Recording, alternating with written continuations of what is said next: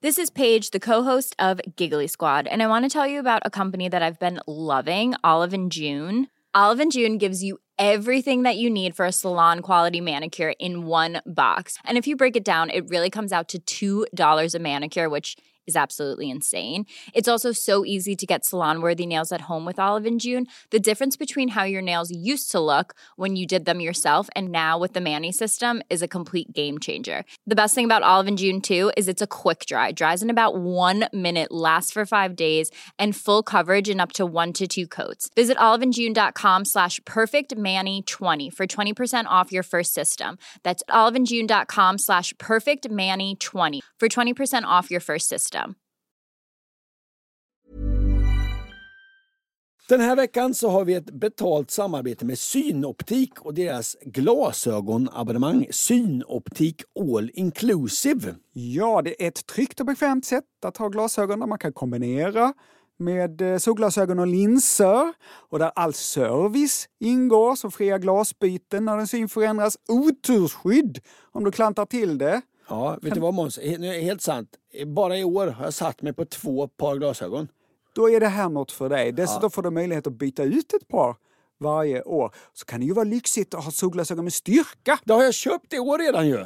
Och till och med såna här med dynamiska glas. Har du såna då? Nej. Där glaset blir mörka ute i solen och ljusa när man kommer in. Allt inkluderat i en fast månadskostnad från 90 kronor i månaden. Inga oförutsedda kostnader. Dessutom har de ett erbjudande. Du får alltid 30% på alla glasögon och solglasögon när du tecknar ett Synoptik All Inclusive. Läs mer och boka tid på synoptik.se. Ja, är du äten då eller? Jajamän. Bim bim bap. Ja, bim bim bap, vad gott. Bim, bap. Ja, det nya regeln är att vi ska komma hit ätna och så. Och så, okej, du ska hålla den regeln. Så jag hade inte ätit. Så fan, vi har ju lovat att jag ska äta, så jag öppnade en burk bruna bönor. Tryckte i precis när jag släppte. Tryckte en hel burk vita bönor. Kallt ur burken bara. Men nu är jag fan äten. Så jag har ätit. Fråga Anders och Måns.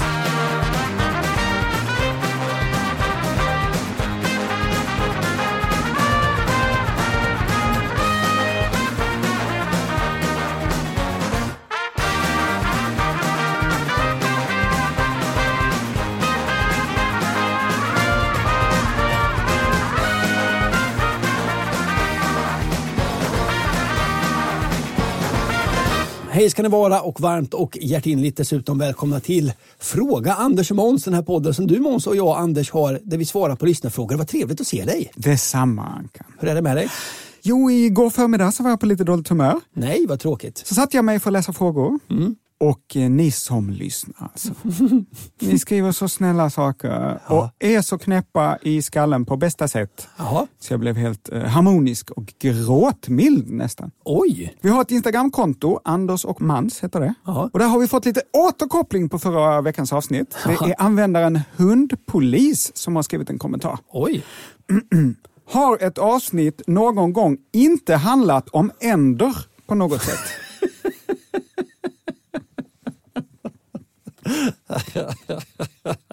Jag vet inte. Ska du prata om änder idag, Ankan? Inte ett ord. Nej, inte jag heller. Då kanske detta blir det allra första andfria avsnittet av Fråga Anders och Måns. Om vi då inte råkar glida in på ämnet när vi pratar om något annat. Nej. Vi får se. Ja, det har redan varit en del om änder här nu, men nåja. Vad har hänt dig sen sist vi träffades? Apropå gråtmild Måns Nilsson, jag fyllde år i veckan som gick. Ja, grattis. Ja, tack så mycket. Barnen hade själva fixat födelsedagsfirandet på morgonen. Tycker mycket om att bli firad. Tycker jag nästan det bästa med födelsedag det är att få kaffe på sängen. Ja. 5:30 på morgonen gick de upp. Började slamra i köket så att du vaknade. Ja, jag sov räv. Ja. Framåt 7 trillade de in i mitt sovrum. Sjöng. De hade gjort frukost bestående av pulverkaffe, bara köpebullar och frukt. Ja, men vad gott. Ja, det var så jävla fint. Och köpt paket själva. Vad fick du? Jag fick en enhörning som bajsar godis. Oj! Ja, jag fick strumpor med motiv föreställande kanelbullar. Och jag fick ett bockiaset. Bästa födelsedagen! Så jävla fett. Och när de står där, pappan, Pappa han grät alltså. Det brukar inte vara så roligt med föräldrar som pratar om sina barn. Nej. Men jag ska göra det lite. Ja, okej. I helgen... det är jag som ska klippa den här podden, så det är möjligt det ryker. Ja, i helgen så föreslog min ena dotter att kan vi inte plantera någonting? Då vill man ju vara en stöttande pappa också. Ja, det är klart vi ska plantera. Vi åkte till butiken och köpte frön och jord. Vi åkte till en second hand-butik och köpte krukor. Supermysig utflykt. Ja. Den andra dottern var inte så intresserad av att plantera. Men när vi väl höll på så frågade jag henne ändå, ska du inte vara med och plantera lite ändå? Jo, det ska jag väl vara, sa hon. Och så frågade jag, vad vill du plantera och ha på din fönsterkarm? Då sa hon, gärna broccoli. Ja. Så har alltså den ena dottern i sin fönsterkarm blomman för dagen, vallmo, solros och den andra broccoli. Det är inte det vi ska prata om, vi ska svara på lyssnarfrågor. Jag kommer att prata lite, inte om just broccoli, men om att plantera saker. Om växter och frön. Det är det nya nu för mig. Sen flera år tillbaka. Att plantera. Ja, jag har satt gurkor i år igen så det kan gå åt helvete det här. Du hade ju så mycket gurkor, om det var förra eller förra året, så att du inte fick plats med din soffa. Nej, vi flyttade upp soffan till övervåningen för gurkorna skulle få plats. Vi ska inte prata om gurkor, vi ska svara på lyssnarfrågor. Vi börjar med det nu. Så här skriver Linus i Uddevalla. Tjolahopp. Används ramsan Maj, maj, måne, jag kan lura dig till Skåne. Där fanns en apa som lurar dig tillbaka i Skåne. Det är ju svårt att bli lurad till ett ställe man redan är på. Och varför blev det just Skåne man luras till i maj? Varför inte exempelvis maj korvspad, jag kan lura dig till Medelpad? Ja, just det. Undrar då Linus. Anka, vilket datum är känt för att då är det fritt fram att luras? Ja, det är 1 april. Ja, och det här är en supergammal tradition. Den har funnits åtminstone sedan 1600-talet. Men på den tiden så var det inte så att man lurade någon att man är gravid eller att äta en bulle med en superstark chili i. Eller genom att gömma deras glasögon. Sådana där klassiska 1 april-skämt. På den tiden lurades man på helt andra sätt. Det absolut vanligaste var att man lurade någon att åka till ett ställe långt bort. Bra lur. Till exempel om man bestämde träff och inte dök upp.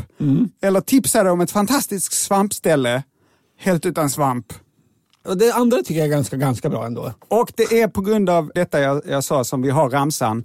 April, april, jag kan lura dig vart jag vill. Ja, just det. I Linus ramsa, jag kan lura dig till Skåne, används antagligen just Skåne som exempel på var man kan lura någon för att Skåne ligger så långt bort för många i Sverige. Det hade kunnat vara Norrland också om Norrland gick och rimma på något ord alls. Men nu protesterar du, Anders. Ja, stopp. Maj, måne. Ja. Det är ju i april vi lurar folk. Nej, inte på den här tiden. Då var det hela våren som man var tvungen att gå på helspänn och var superskeptisk så fort någon ville att man skulle åka någonstans. Hela våren! Ja, det är en rolig månad när man måste vara skeptisk till allas förslag på platser man ska bege sig till. Man kan ju förstå att så där kan vi inte ha det i ett civiliserat samhälle. Man ringer mäklaren. På vilken adress ligger den här lägenheten ska titta? Skånegatan 8. Va? Maj, måne. Jag kan lura dig till Skånegatan 8. Aha. Nej, man vill inte ha det så att ingen vågar åka någonstans hela första halvåret. Så då begränsar man det inte bara till en månad, april, utan till en enda dag. Nämligen den 1 april. Ja, livet, det var enkelt. Ja, och tiden räckte till. Det är det som gör att jag längtar hem till Medelpad. Måns, jag har en fråga till dig. Hur många veckor har ett år? 52. Just det. Och här har du min kalender från förra året. Jaha. Om du tittar där, bläddrar den och ser på slutet hur många veckor har år 2020? 53. Om detta handlar nästa fråga från Kattis. Jag fick lära mig i skolan att det är 52 veckor under ett år. Därför blev jag väldigt förvånad när jag första gången upptäckte att det var 53 veckor det aktuella året. Frågade då flera av mina vänner om de kände till att det under vissa år är 53 veckor. Ingen kände till det. Ingen kunde heller hjälpa mig att förstå hur det plötsligt kan rymmas 53 veckor på ett år.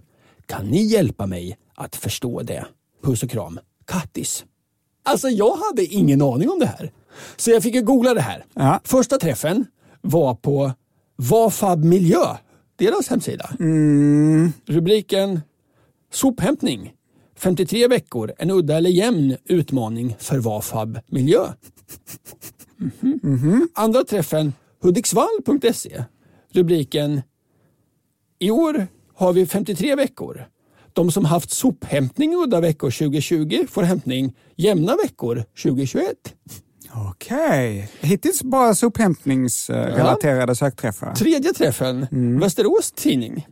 Udda blir jämnt för sophämtning när året... Jag skönjer ett mönster. Fjärde träffen.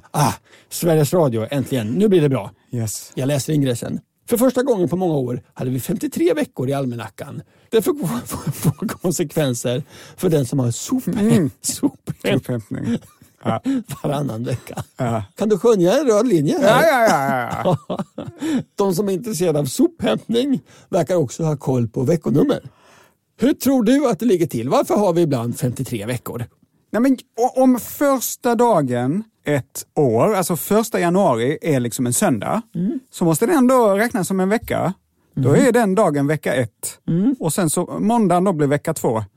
Och sen så bara räknar man framåt och då så blir det för få veckor, 52, då är vi bara uppe i 28 december där, då måste du lägga till en halv vecka till. Jag gillar att du tänker, Måns, men du har fel. Nej! Jo, så här ligger det till. Enligt kalenderstandarden ISO 8601. Det gillar ju du, Måns. Du gillar ju system. Ja. När man är överens om något, hur man gör, då myser du. Ja. En standard för dig, Måns, det är vad fredagsmys och chips är för andra. Enligt standard då, kalenderstandard ISO 8601, är veckans första dag måndag. Det är lite olika i olika länder. I vissa länder så är veckans första dag söndagen.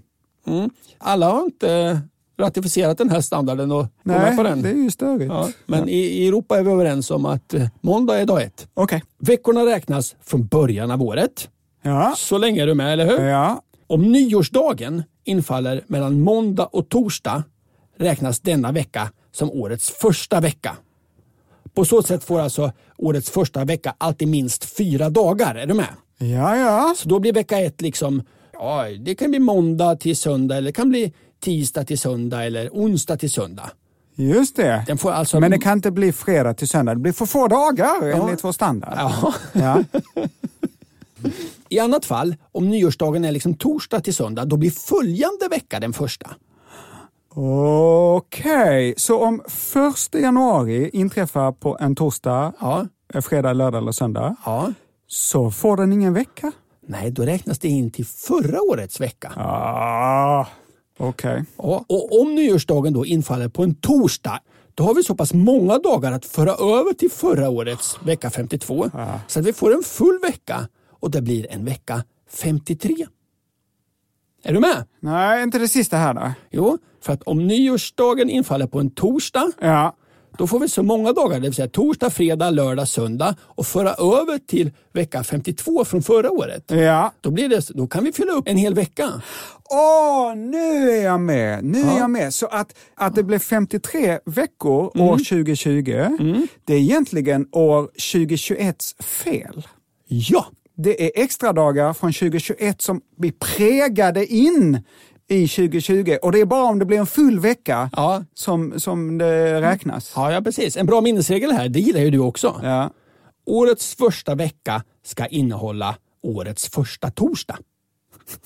Det är en bra minnesregel. Ja, super. Jag ska tatuera in den ovanför baken. Ja, lova inte för mycket nu. 2026 och 2032, då har vi 53 veckor på året igen. Vilket då? År 2026 och 2032. Yes! Det är inte så lång tid tills dess. Nej, det blir härliga år.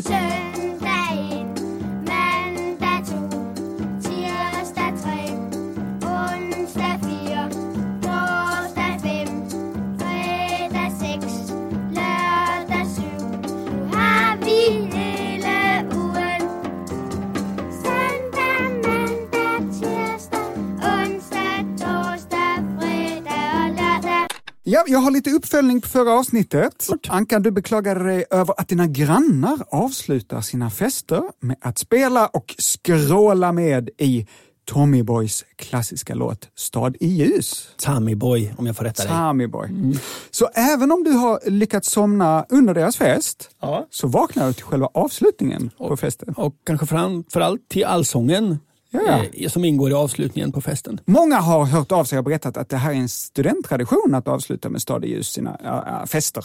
Vissa säger att det är en tradition i Växjö, andra i Linköping, Lund, Chalmers i Göteborg och så vidare. Så jag tror vi kan slå fast att det här är en studenttradition lite varstans. Visste du detta? Inte en aning. Så det är kanske några studenter du har som bor ovanpå dig? Ja, åtminstone före detta då. Min bror jobbade på en skola för personer med intellektuell funktionsnedsättning. Jaha. Och i hans klass, där älskade de Stad i ljus.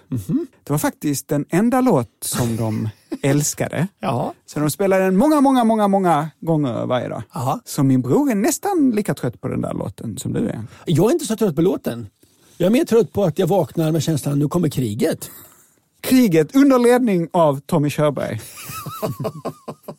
Den värsta typen av krig. Ja. Du har fortfarande inte gått upp och sagt ifrån, antar jag? Nej, jag tycker de kan förhållas. Ja, så vi får helt enkelt vänta till det här har spritt sig. Vi fortsätter prata om det i podden tills de får reda på det på detta vis. Häromdagen så skulle jag kasta sopor. Och jag tror att det var en av de grannarna som kom ner. Ja. Jag tyckte att hon tittade lite speciellt på mig. Ja. Ja, att de kanske har hört det redan. Och det berodde inte på att du gick i kalsongerna och kastade soporna? Eller? Nej. Jag har faktiskt en gång i veckan kastat soporna i mina pyjamasbyxor. Jag är ju väldigt förtjust i pyjamasbyxor. Har du såna här flanellisar? Nej, man ska ju ha såna riktiga silkar. Silke bara glider runt. Det måste ju vara lite friktion. Annars bara glider de upp i gumpen. Man kan ha en hel pyjamasbyxa som har glidit upp i gumpen. Nästa gång du fyller år ska du få ett par silkiga pyjamasbyxor av mig. Och du kommer tacka mig. Men tänk om jag liksom glider ur sängen. Jag vaknar av att jag ligger på golvet för jag har glidit ur sängen. Det gör du inte. Ja, vi får väl se. Var det vi skulle prata om? Det var allt för den här podden. Tack för att du har lyssnat.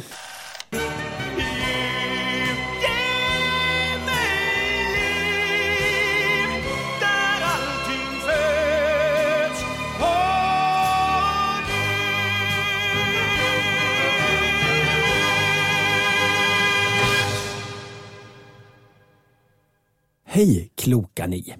Hur kommer det sig egentligen att man använder uttrycken att någon inte säger flaska eller inte säger 6:30 för att beskriva att någon inte säger något?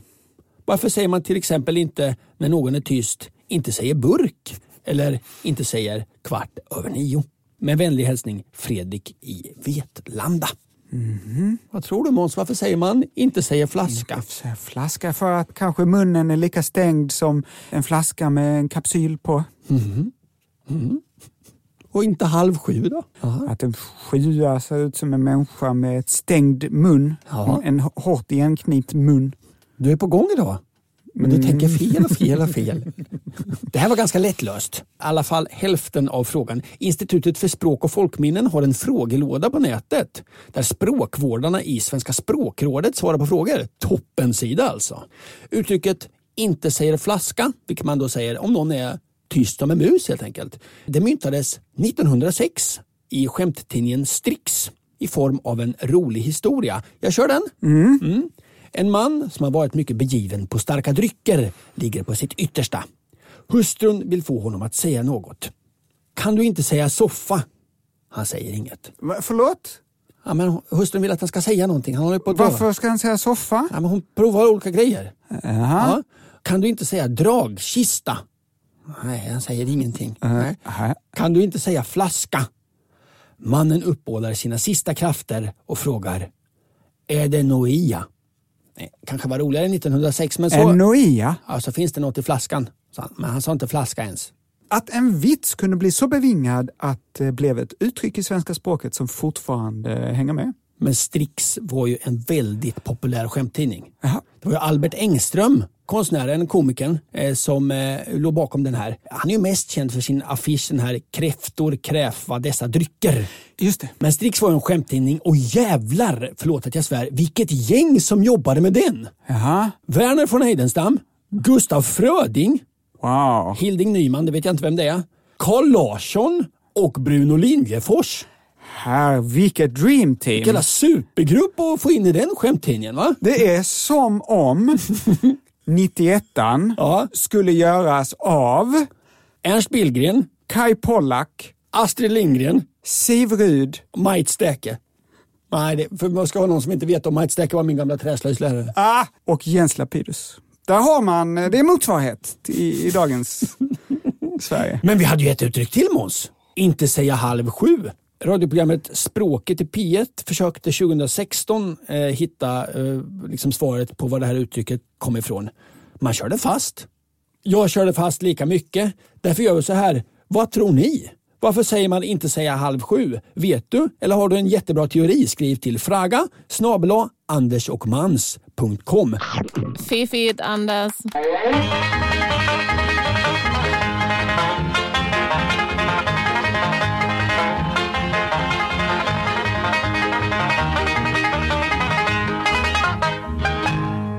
Måns i Umeå har skickat en fråga till oss. Så här lyder den. Hej kära Anders och kära Måns.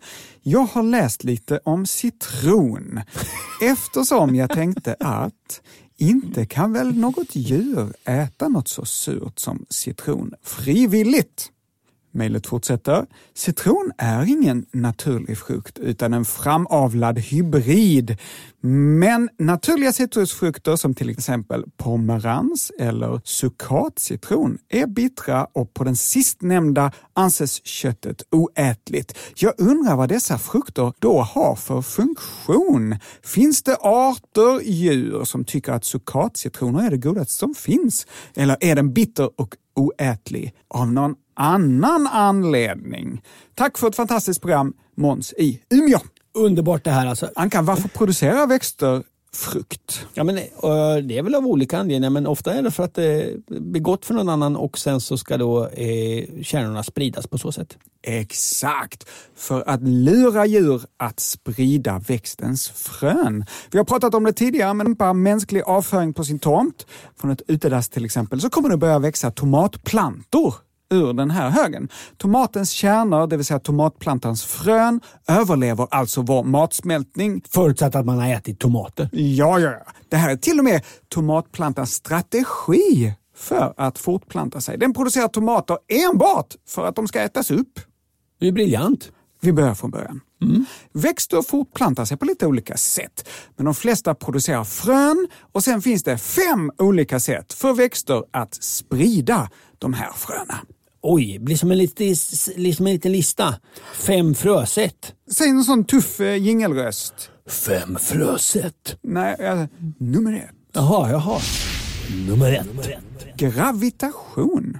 Som kokospalmen, den bara släpper sitt enorma frö rakt ner. Och slår ibland ihjäl folk. Men det där då, att en kokosnöt är ett enda frö? Ja, det är ett fett frö alltså. Det är det fettaste fröet. Ja, det ska jag prova nog. Om man köper en stor kruka, tycker ni en kokosnöt. Tänk om det bara hända grejer. Det hade ju varit roligt. Det kommer börja hända grejer. Det kommer ta ett tag, alltså, men det kommer börja hända grejer. Fan vad roligt, det ska jag göra.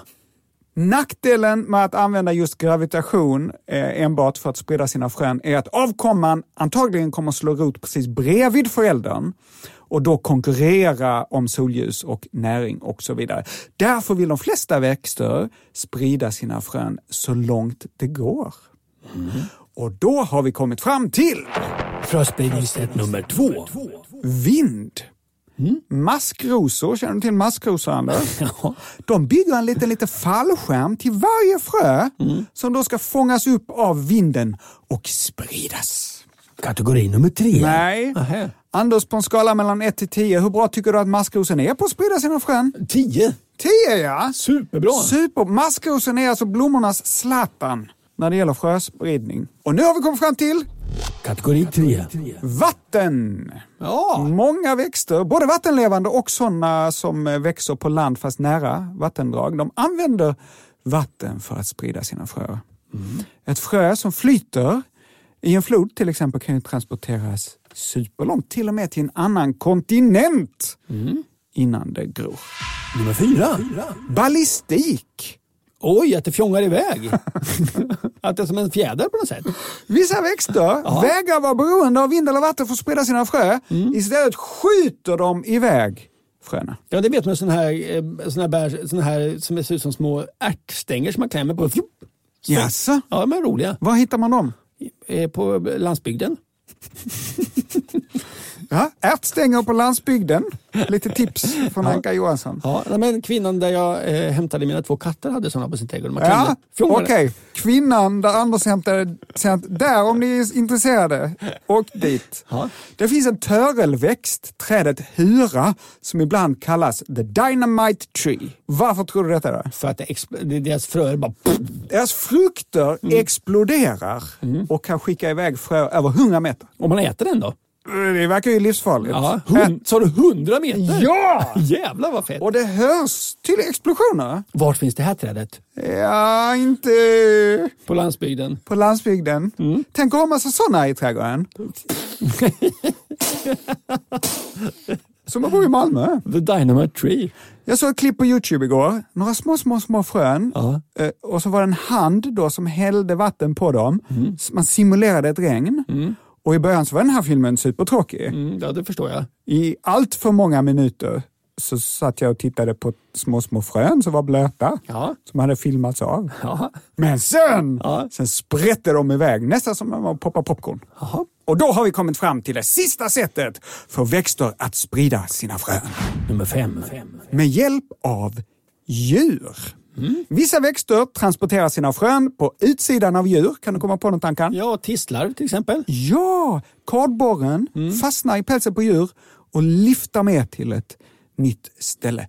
Medan många andra växter transporterar sina frön på insidan av djur. Som tomaten då? Exakt. Växten producerar en läcker frukt som djur inte kan motstå. Och så gömmer de sina frön mitt i den här frukten så att de också slinker med in i djuret. Djuret bajsar ut fröna på en ny plats där de kan gro. Anka, när du äter ett äpple, brukar du då äta hela kärnhuset? Nej. Nej. Att inte äta kärnhuset på ett äpple, det är att räcka finger åt äppleträdet. Ja, men då gör jag nog det. Bra, för trädet försöker ju lura oss. Ja, vindruvor däremot har lurat mig. Vindruvor, det petar jag inte ut några kärnor. Nej, okej. Ja. Melon. Melon är den frukt som har lyckats bäst med mig. Ja. Ser jag en melon, då äter jag den. Oj! Är det ett hot eller ett löfte? Ja, vet man inte. Nej. Äppleträdet lockar med något saftigt och ser helt oskyldigt ut. Står och gömmer sig i någon dunge. Ja. Men i smyg så gnider det sina kotiga grenar mot varandra och tänker slugt. Nu ska jag lura i idioten mina frön. Samma sak med alla andra frukter. Växter har ju ingen annan anledning att producera frukter. Det kostar ju en massa energi. Fröna är designade för att gå rakt igenom djur. Men då kommer vi till... Det här konstiga citronen. Nej. Citrusfrukter. Nej. Avokado. Ja. Gillar du avokado, Anders? Jag älskar avokado. Brukar du ta ut kärnan när du äter avokado? Avokado har ju lurat mig på det sättet att jag tycker det är väldigt roligt att odla avokado. Så jag tar ut kärnan, stoppar tändstickor i dem och sätter med ett glas vatten och odlar avokado i fönstret. Men du äter alltså inte avokado med kärnan? Nej, det gör jag inte. Men då sprids ju inte avokadons frö. Nej, men det är... Vilket djur kan då äta avokados på så glupskt sätt att kärnan hänger med? Vilket djur har avokadon haft i åtanke när den designade den enorma kärnan? Vilket spridardjur har avokadon levt i symbios med? Elefanten. Ja, ganska bra gissning faktiskt. Giraffen. Men den växer i Centralamerika. Noshörningen. Finns det massa giraffer, elefanter och noshörningar i Centralamerika? I Mexiko är det Mexikos nationaldjur, elefanten. Nej. Jag vet inte. Jag kommer inte på ett... Du stressar mig, jag kommer inte på ett... Laman. Jag vet inte. Så här är det. Avokadon fick sin stora kärna i en tid då det fanns några djur som åt dem hela och släppte ut kärnan på en annan plats med avföringen. Avokado växte i Centralamerika och dessa djur hette gomputerer. Nej. Toxodonter. Jaha. Glyptodonter och jättesengångare. Det är någon form av dinosaurier, eller? Nej. Gomptotero var ett elefantliknande djur, precis som du var inne på. Ja. Ungefär lika stort med snabel, fast med 4 betar. 2 upp och 2 ner. Jävlar. Glyptodonter var enorma bältdjur som kunde väga 2000 kilo. Jättesängångar, känner du till jättesängångarna? Absolut inte. Såg ungefär ut som dagens sängångare, men kunde bli 5 meter höga. Va? Och väga flera ton. Och alla de här enorma djuren som kallades megafauna dog ut i slutet av förra istiden, det vill säga för cirka 10 000 år sedan, tillsammans med mer kända megafauna som mammutar och sabeltandade tigrar och så. Men de dog alltså för bara 10 000 år sedan. Det är spännande med mammutar. Ja. Att det fanns ju, man tänker mammutar bara på is. Men det fanns ju mammutar i varma länder också. Ja, absolut. Det fanns mammutar som inte hade så mycket hår och levde på varma ställen. De dog alltså för bara 10 000 år sedan. Alltså de levde samtidigt som människan. Tänk dig, Ankan. Man är ute, ska köpa en falafel, lossa cykeln. Stöter man på en sengångare som är hög som ett hus. Och rör sig sådär superlångsamt. Ett litet hus får det ju vara. 5 meter hög. Oj, ja, det är ett stort hus. Tänk dig en sån sengångare. Ja, jag tänker med den nu. Det är ju jätteläskigt såklart. Ja, men samtidigt inte farlig för den går så långsamt. Den vill ju ha avokado, inte mig. Exakt. Men vad händer då med växter vars spridardjur dör ut så att växten inte längre kan sprida sina frön? Ja, de dör väl ofta ut. Ja! Så avokadon var dömd till undergång. Människan har räddat avokadon genom att göra precis som du, Anders. Genom att sätta små tändstickor i den och odla den. Det var inte så illa pjåkigt av människan att vi har räddat avokadon. Nej, vi har gjort bra grejer också. Sen kan det ju vara så att vi bidrog till att utrota de här jättesängångarna och de andra genom att jaga dem. Ja. Men vi räddade i alla fall avokadon. De flesta växter som blev av med sina spridardjur dog ut. Tänk vilka fantastiska frukter vi har gått miste om. Förutom avokado så finns det dock ett helt gäng andra växter som finns kvar trots att deras djur som de levde med i symbios dog ut. Kan du gissa någon växt, Ankan? Ja, men då är det väl djur med stora frukter med stora kärnor då. Mango. Mango växer i länder där de där stora djuren som du var inne på finns. Alltså elefanter och sådana. Papaya spreds också med hjälp av dessa megadjur som är utrotade. Vissa pumpor, cherimoya, citrusmullbäret, kakaoträdet. Alla dessa har vi räddat. En evolutionsbiolog som heter Connie C. Barlow har döpt det här till evolutionär anakronism. En anakronism är en företeelse som hör hemma i en annan tid. Ja. Och det är alltså egenskaper hos levande arter som bäst förklaras genom att de har utvecklats tillsammans med andra biologiska arter som sedan har utrotats. Och när då liksom kontexten tas bort så framstår de här egenskaperna, till exempel avokadons enorma kärnor, som helt oförståeliga.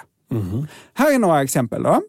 Busken järnek. Ja, den som man får ont i handen om man håller av. Just det. Den kan bli 10-15 meter hög. Ja. Den har taggiga blad, som du är inne på. Upp till 4-5 meter. Ja. Och sedan efter det släta mumsiga blad hela vägen upp. Ja. Detta trots att det inte finns några djur som skulle vilja äta på järneken som når längre upp än till 2 meter. Nej. Över 2 meter utvecklar den taggiga blad i onödan. Den försvarar sig mot en utdöd fiende. En minigiraff. Något sånt.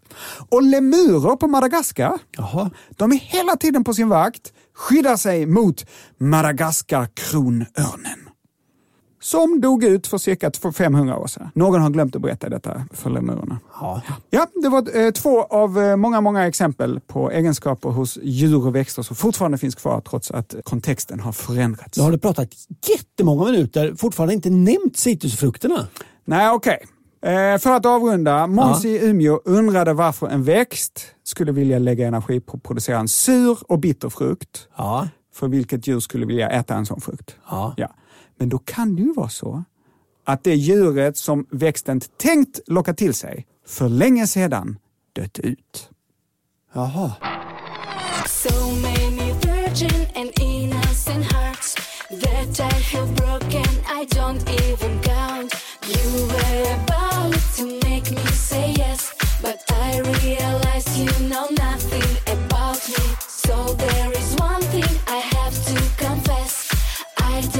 you 'cause I love avocado, avocado, avocado.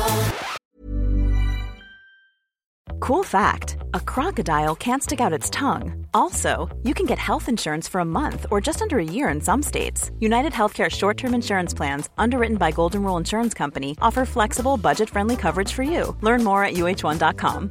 This is Paige, the co-host of Giggly Squad, and I want to tell you about a company that I've been loving, Olive & June. Olive & June gives you everything that you need for a salon-quality manicure in one box. And if you break it down, it really comes out to $2 a manicure, which is absolutely insane. It's also so easy to get salon-worthy nails at home with Olive & June. The difference between how your nails used to look when you did them yourself and now with the Mani system is a complete game changer. The best thing about Olive & June, too, is it's a quick dry. Dries in about 1 minute, lasts for 5 days, and full coverage in up to 1 to 2 coats. Visit oliveandjune.com/perfectmani20 for 20% off your first system. That's oliveandjune.com/perfectmani20 for 20% off your first system.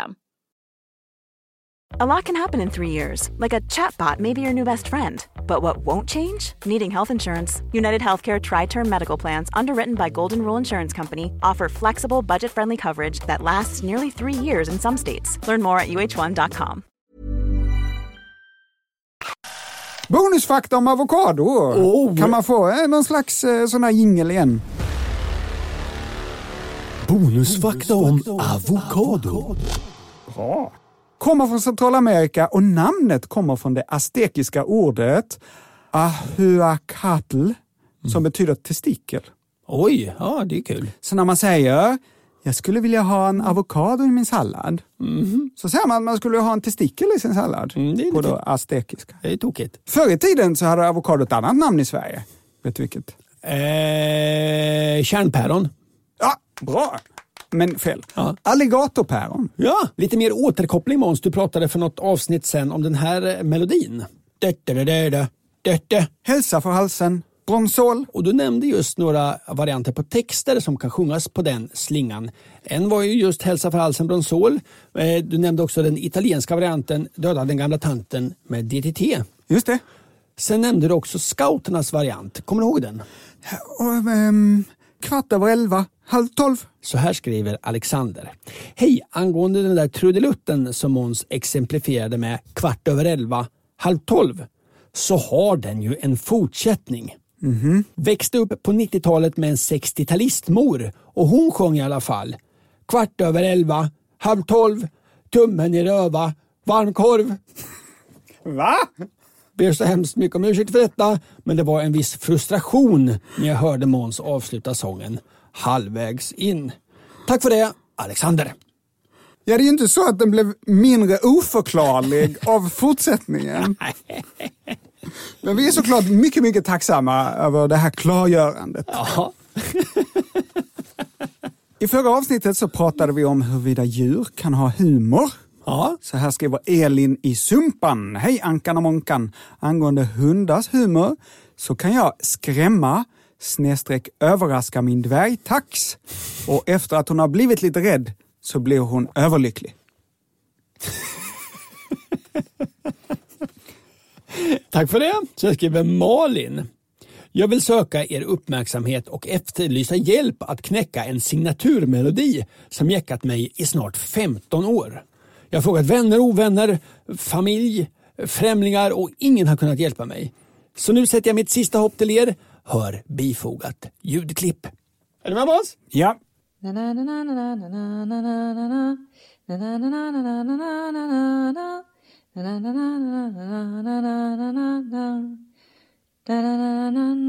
Jag tror att Malin har fantiserat ihop en liten låt.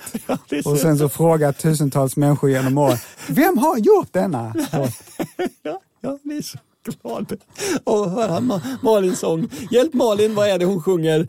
Fraga @andersochmans.com.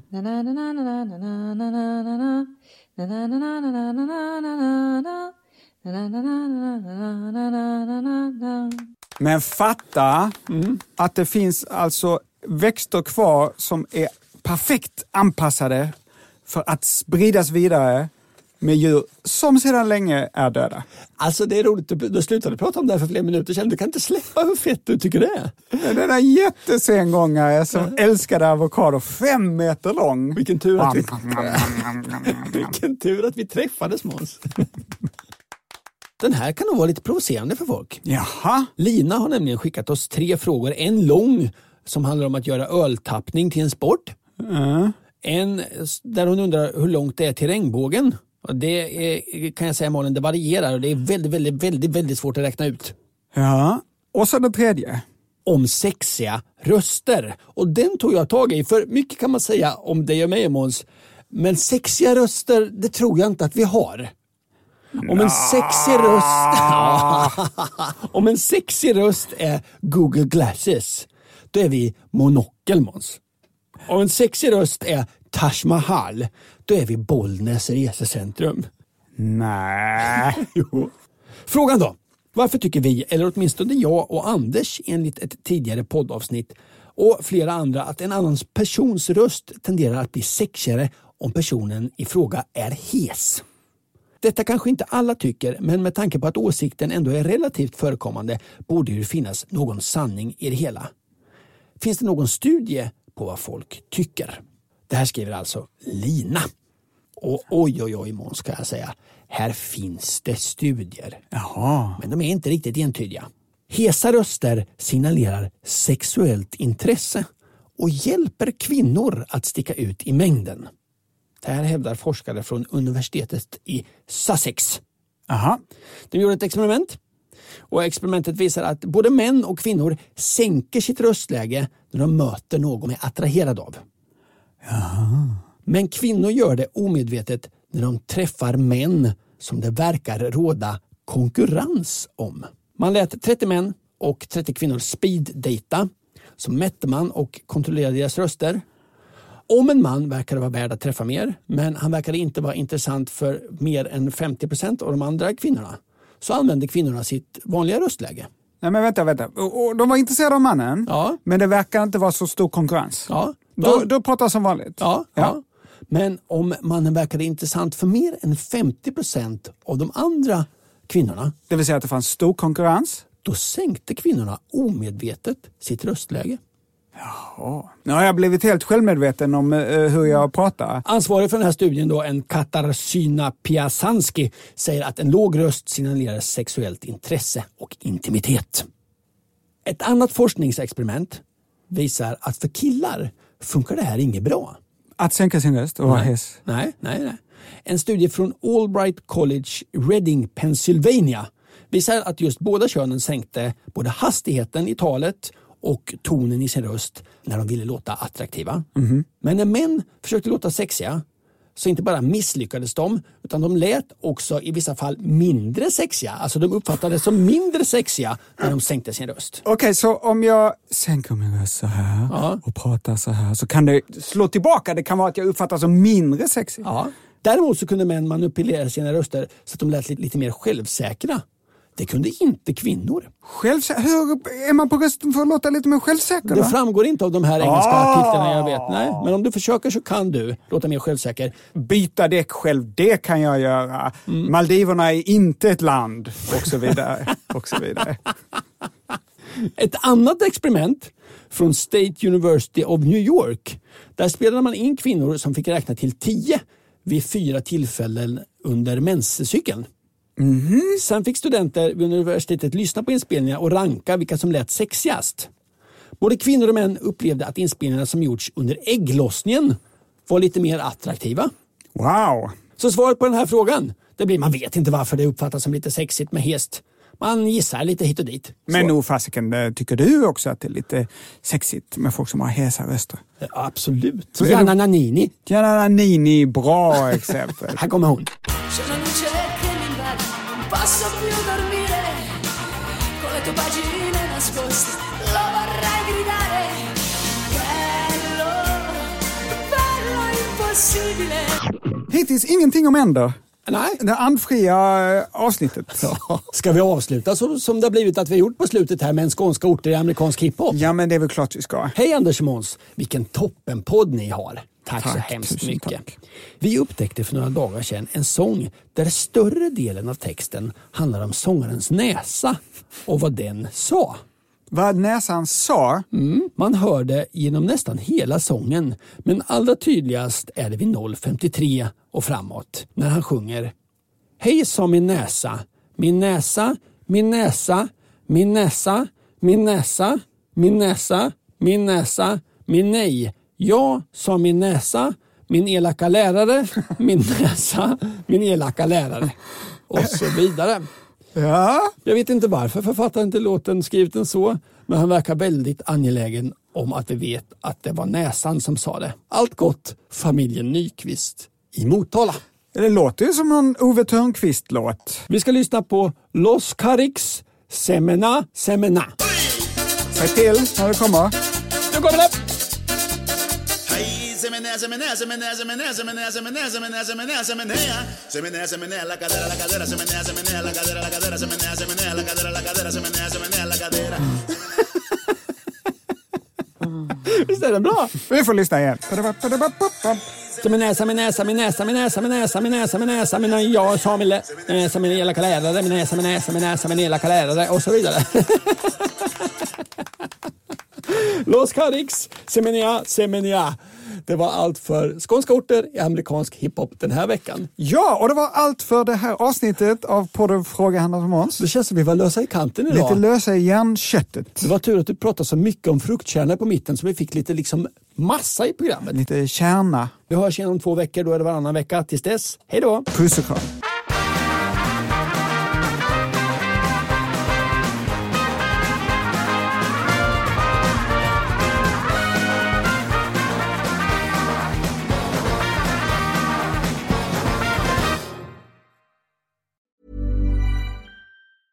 Mom deserves the best, and there's no better place to shop for Mother's Day than Whole Foods Market. They're your destination for unbeatable savings, from premium gifts to show-stopping flowers and irresistible desserts. Start by saving 33% with Prime on all body care and candles. Then get a 15-stem bunch of tulips for just $9.99 each with Prime. Round out Mom's menu with festive rosé, irresistible berry chantilly cake, and more special treats. Come celebrate Mother's Day at Whole Foods Market. Planning for your next trip? Elevate your travel style with Quince. Quince has all the jet-setting essentials you'll want for your next getaway, like European linen, premium luggage options, buttery soft Italian leather bags, and so much more. And is all priced at 50 to 80% less than similar brands. Plus, Quince only works with factories that use safe and ethical manufacturing practices. Pack your bags with high-quality essentials you'll be wearing for vacations to come with Quince. Go to quince.com/pack for free shipping and 365-day returns. When you need mealtime inspiration, it's worth shopping Kroger, where you'll find over 30,000 mouth-watering choices that excite your inner foodie. And no matter what tasty choice you make, you'll enjoy our everyday low prices, plus extra ways to save, like digital coupons worth over $600 each week. You can also save up to $1 off per gallon at the pump with fuel points. More savings and more inspiring flavors make shopping Kroger worth it every time. Kroger, fresh for everyone. Fuel restrictions apply.